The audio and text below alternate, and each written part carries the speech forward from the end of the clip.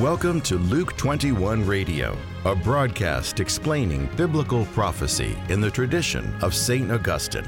And now, from Greenville, South Carolina, here's your host, Steve Wood. Hello, this is Steve Wood, and welcome to Luke 21 Radio, as we're in part 2 of Prophecy in St. Augustine's City of God. If you remember, before we started in with St. Augustine, we looked at Tychonius's teachings on biblical prophecy. He was a very early author of an entire commentary on the book of Revelation, and he wrote a book of 7 rules that were used for interpreting Revelation. But there's one rule that stood out from all the others, and that was the third rule about the left side of the church. Rather than just saying there's sheep and goats, sheep in the church, goats in the world, he said even in the church there are sheep and goats. And Tychonius's influence can be seen, and Jesus's, I might add, in St. Augustine's City of God, and I'm in Book 17, chapters 48 through 49. And he says this, "Yet because the churches are also full of those who shall be separated by the winnowing as in the threshing floor, the glory of this house is not so apparent now." Okay, don't look at the external view. "As it shall be when everyone who is there shall be there always." In other words, there's going to be a separation. Quote, "There are many reprobate mingled with the good." He is talking about the church. "And both are gathered together by the gospel as in a drag net." This is like the big fish drag net mentioned in Jesus' parable in Matthew 13. "And both swim enclosed without distinction in the net until it is brought ashore, when the wicked must be separated from the good." And that separation takes place at the end of the age, at the second coming of Christ. And so this is very almost matter of fact. The churches are full, but we just don't count everybody just because they go to church or end up in with those who go to heaven. Now, in Book 18, chapter 52, something very interesting. St. Augustine hesitated to sign up with the crowd, so to speak, who was proclaiming there was certainty of no persecution in the future. What had happened is that at the time of writing the City of God, the Catholic Church had been through 10 fierce persecutions, 10 rounds. And in fact, if you're interested in this type of thing, I think it was author's name was Friend, F-R-E-N-D, Martyrdom and Persecution in the Early Church. And he goes through the 10 rounds of persecutions. So this is what people were saying in St. Augustine's reply. "I do not think indeed that what some have thought or may think is rashly said or believed, that until the time of the Antichrist, the Church of Christ is not to suffer any more persecutions besides those she has already suffered, that is, 10, and that the 11th and last shall be inflicted by the Antichrist." Now, if you go through a hard time, it's very understandable. You would want to believe, well, that was it. We had 10 really, really, really hard hits of persecution and martyrdom, and that's it. We've gone through 10. It's some kind of perfect number, and the church will be okay. There will be peace until the time of the Antichrist. And this is what St. Augustine says. I love it. "It does not seem to me that the number of persecutions with which the church is to be tried can be definitely stated. Therefore, we leave this undecided, very wise, supporting or refuting neither side of this question, but only restraining men from the audacious presumption of affirming either of them." Now let's bring this home. Pope Francis is about to consecrate Russia and Ukraine and humanity to the Blessed Mother. And there's already all kinds of controversy. Is this the right way, wrong way, and all that? This is not my expertise at all.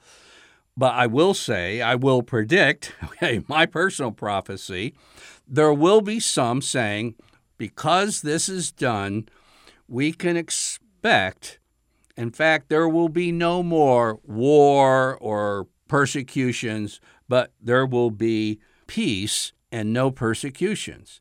Now, don't get me wrong. I really hope there will be peace, but I would just side with this consecration of Russia and Ukraine with St. Augustine saying, I'll leave it undecided, supporting nor refuting neither side, but only restraining men from the audacious presumption of affirming either of them. Because I just don't know how we can know that. And in fact, like St. Paul said in 2 Timothy 3:12, indeed, all who desire to live a godly life in Christ Jesus will be persecuted. Or Jesus in John 15, if they persecuted me, they will persecute you. So let's be careful about saying that everything's just going to be great. And don't get me wrong, who doesn't want relief from, nuclear threats and war in Ukraine and all the chaos going in the world and strife between people? Who doesn't want it all to end? But I think we need to be very careful, like St. Augustine was careful in his day. They thought, look, we've been through 10 major rounds of imperial persecution. That's it. We're good until the last one comes with the Antichrist. And St. Augustine wasn't ready to sign up for that. I would just urge, follow St. Augustine's pattern. I hope this is true, but I'm not going to affirm or deny it. Okay? You may not like that, but I'm just putting it out there because I think there's going to be a lot of proclamations after this consecration. Let's move on to Book 18. And again, what I'm trying to do is give you a couple of important passages in the City of God until we get to that real meaty book 20. But in Book 18, chapter 53, St. Augustine goes after date setting, the favorite pastime of Christians. I have 4 books in my library on false predictions by sincere Christians predicting the date of the second coming of Jesus Christ. 4 books. I counted them up. There's over 1,300 pages of false predictions. And there's false predictions by Catholics. There's false predictions by Protestants. And, if someone's a minister or claims all the scholars say, or if they're Catholic in a religious habit and they make a prediction, it's got to be true. Just remember, I have over 1,300 pages of false predictions regarding the second coming of Christ. All right, this is what St. Augustine said about date setting. Truly, Jesus himself shall extinguish by his presence that last persecution which is to be made by the Antichrist. It is customary to ask, when shall this be? But he said, it is not for you to know the times which the Father has put in his own power. In vain, then, do we attempt to compute definitively the years that may remain to this world, when we may hear from the mouth of the truth, that's Jesus, that it is not for us to know this, but to point out how each of them, that is, the date predictors, supports his own conclusion, and it would take too long, and is not necessary. For indeed, they use human conjectures and bring forth nothing certain from the authority of the canonical scriptures. And this is what we are doing here on Luke 21 Radio, trying to do a wide Bible survey of scriptures, canonical scriptures relating to biblical prophecy, and working from that in light of the Catechism of the Catholic Church, the teachings of the popes, and the teachings of the church fathers. And with that, this is what we're bringing. But trying to predict the dates, and this is where it gets really good here. Just remember, and by the way, if you ever hear me set a date for the second coming, don't ever listen to another broadcast from Luke 21 again, okay? Okay, back to St. Augustine. But on this subject, he puts aside the figures of the calculators and other silence who says, it is not for you to know the times which the Father has put in his own power. Put away the calculators and be silent, because you just don't know. And like right now, some of the rapture at any moment folks are coming out. I noticed on YouTube. I gave up watching them all, but I tried to get a sense because of the Ukrainian war. They're saying, oh, it's about to happen. The end is here. And I turn in my Bible back to 1 Thessalonians, and it says, when they say peace and security, then they're in for the big surprise of the second coming. Not when they say it's war and maybe nuclear war. Do you understand this? So, I mean, it pays to pay attention to the scriptures rather than the people with the calculators so certain that of a date of the second coming.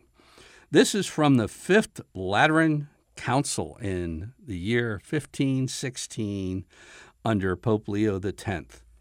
We command, and this sounds like it's a command, all those who exercise the function of preaching or will do so in the future, not to presume either in their sermons or in their affirmation to fix a date for future evils, whether for the coming of the Antichrist or for the day of judgment, seeing that the truth has said, and the truth being Jesus, it is not for you to know the times or moments which the Father has put in his own power. Those, therefore, who have had the audacity to make such statements in the past have lied, and it is well known that on their account the authority of those who preach wisely has greatly suffered. And I'll tell you quite honestly, I was nervous about starting Luke 21 radio on biblical prophecy. Oh, Steve, are you joining the list of wackos setting dates for the second coming? I mean, that's kind of the pot that some people want to put you in. So they have simply lied. Catholics who have set dates have lied, and Protestants who have set dates for the second coming have lied. It's that simple, and that's the Fifth Lateran Council. So we don't know the times or the season. It's natural to know them, but we want to live by faith. And we want to know what the Scripture's saying. We're trying to provide this here. When we go through the Church Fathers, I also want to go through the Catechism of the Catholic Church on the end times. It's very brief, and it amazes me how literally thousands of Catholics are going for things about prophecy and the end times from these internet sites that are contrary to the teaching of the Catechism. And do I think what's going on right now in Ukraine is the end of the world? I mean, even if we had a nuclear war, I don't think it's the end, because the Catechism teaches that before the end, there needs to be a mass conversion of the Jewish people to Jesus as their Messiah. That's why we want to have the Bible, the Fathers, the Popes, and the Catechism, and forget the date setters. I'm Steve Wood, your host, and you've been listening to episode 271 of Luke 21 Radio.